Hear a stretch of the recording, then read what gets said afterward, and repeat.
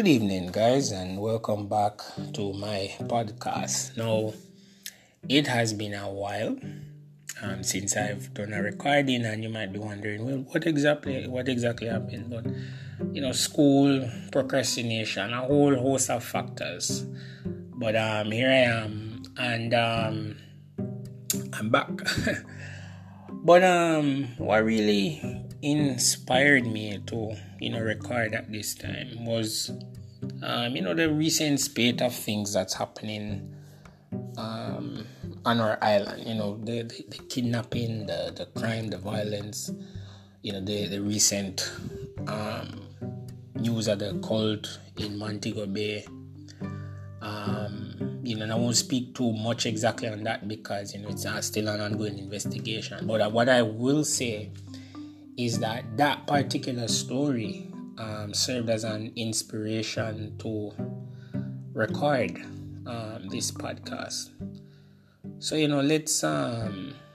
let's get into it. So the title of this podcast is "The Wolves in Our Churches." And it's really a reference to St. Matthew, chapter 7, verse 15 in the Bible, where it says, "Beware of false prophets which come to you in sheep's clothing, but inwardly they are ravening wolves." Now, as a disclaimer, I've never really done a religious topic per se. On my podcast, it's really been a mismatch and whatever, but I just felt the need to really talk about this and to just weigh in on the issue. So as you know, in the New Testament, the Bible makes several mentions of false prophets, and usually call the Christians at the time sheep. And you have to understand where this reference would come from.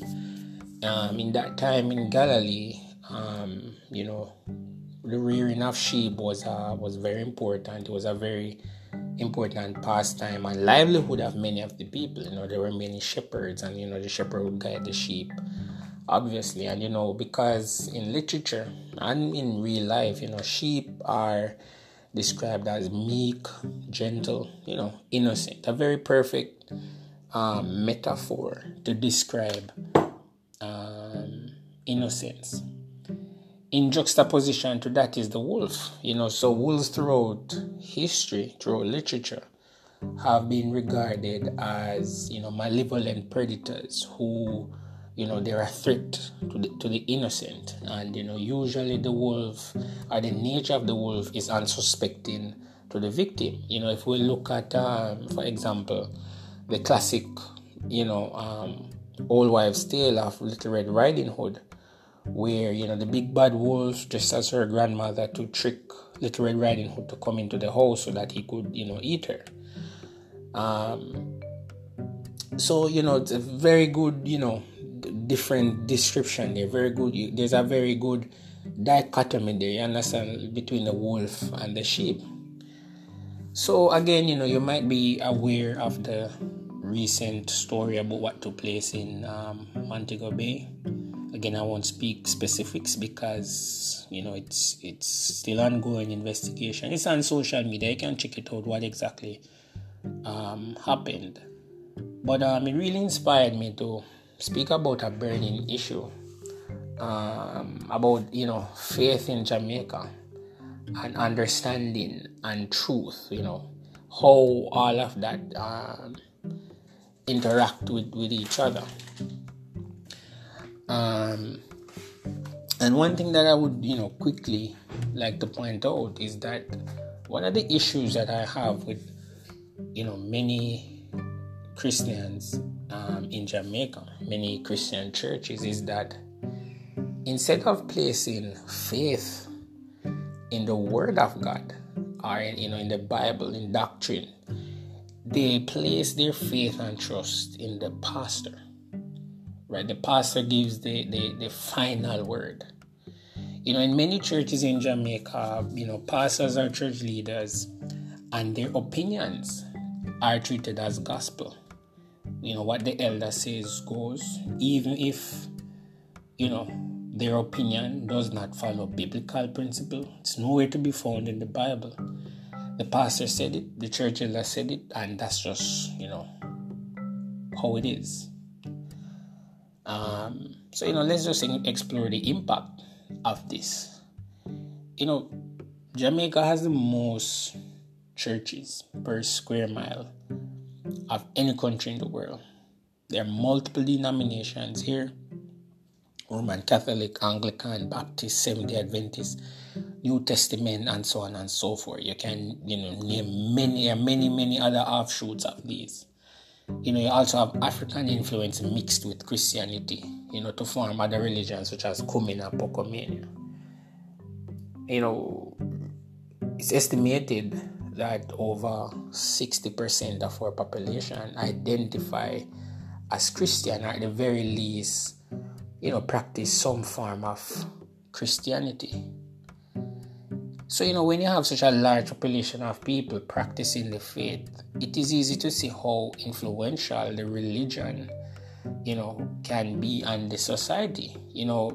A large number of our holidays, a large number of our laws, morals, or way of thinking is actually governed by, our Christian belief. And yet, when you look at it, Jamaica has such a high crime rate. It's steeped in violence, and, every day it seems as though our island nation is, teetering over a precipice into oblivion, into decadence and despair for the citizens. And, you stop and you think, how could such a seemingly religious nation be so violent? Why is it that crime pervades through everything in our society? Now, I'm not here blaming the church for the state of crime in Jamaica. I'm not blaming the church for it, but, I just want to trigger thought, trigger some sort of thinking, why exactly is going wrong? What went wrong? What are we doing wrong in our society that, despite a church being every few square miles or so, our society is the way it is? Why is that? Just, food for thought. But, let's get back to the topic at hand about, the wolves in our churches. Let's look at what the role of a pastor is, or the role of a church leader. The pastor is the one who preaches the doctrine of the Bible. He provides caregiving. He performs rites of passage, such as baptism, wedding, funerals, administration of the church. And finally, and perhaps the most important aspect of it, is that the pastor, our church leader, whether it's an evangelist, deacon, you name it, priest, you name it, they must be an ambassador of the church. Now, what does that mean in the context of Christianity? 2 Corinthians 5:20 states that, we are ambassadors of Christ, as though, God is speaking through us. You understand me? So, an ambassador of the church, by virtue of this, must be someone who is grounded in good ethical and moral judgment. And very importantly, I add this to the definition. I think that such a person should be void of controversy, right? Can we say that about all our pastors here in Jamaica? In recent years, we've seen so many pastors and other church members embroiled in cases of sexual abuse and assault. Pastors are supposed to provide support, protection, and care for their congregation. And yet, here these predators, I want to use that term, they're predators. Not all of them, but those that prey, upon the weak and vulnerable, and the lambs in the flock. That's what they do. The innocent children, and some prey on the innocent children, who are, most vulnerable. Again, these are wolves. These are predators preying on the weak. Another important Bible verse to note is Jeremiah 14 verse 14, in which He said, the Lord said to me, to Jeremiah, the prophets are prophesying lies in my name. I have not sent them or appointed them or even spoken to them. They are prophesying to you false visions, divinations, idolatries, and the delusions of their own mind. I like that last part. The delusions of their own minds. What's a delusion? A delusion is a fixed belief or impression maintained despite being contradicted by reality or rational argument. Now, does not sound like some of our leaders and even us ourselves here in Jamaica? Have you seen some of the comments when you go on the Gleaner page of some of the Christians, some of the comments that they make? Let me go over that again. A delusion is a fixed belief or impression maintained despite being contradicted by reality or rational argument. The church elder, for example, the church elder says the vaccine is the mark of the beast, so it must be true. He said it.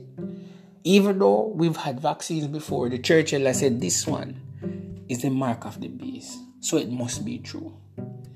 The church elder says, I must give offering to build a new mega church because I saw it in a vision. I was on a large pulpit. Despite the fact that I'm on minimum wage and have 3 kids and I'm struggling, but the church elder said it, so it must be true. That is the thought process of many of our Christians here in Jamaica. The wolf said it, so it must be true.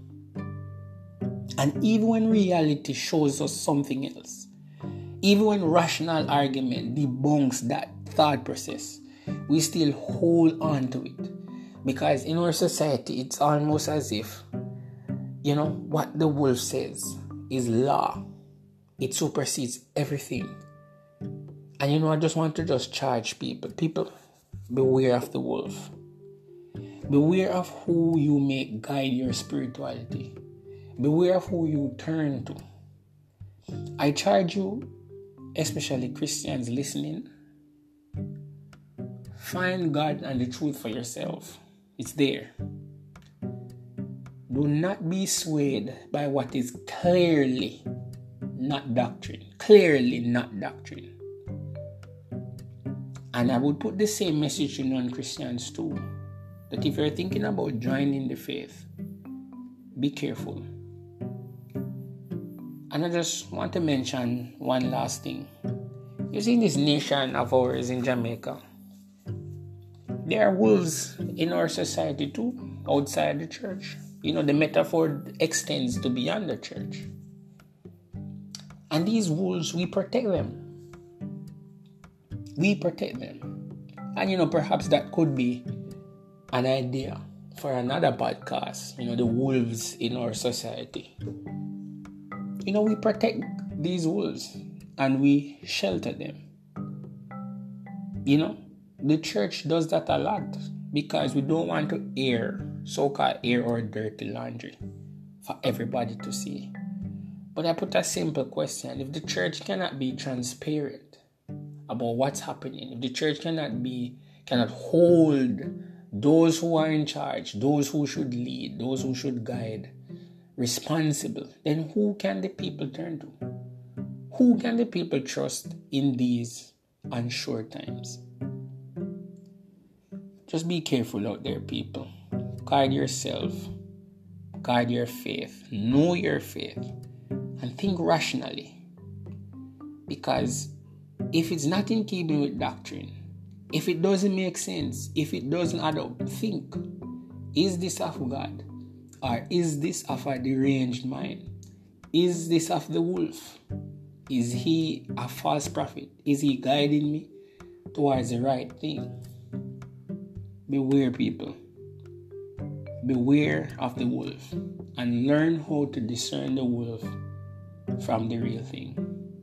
Till next time.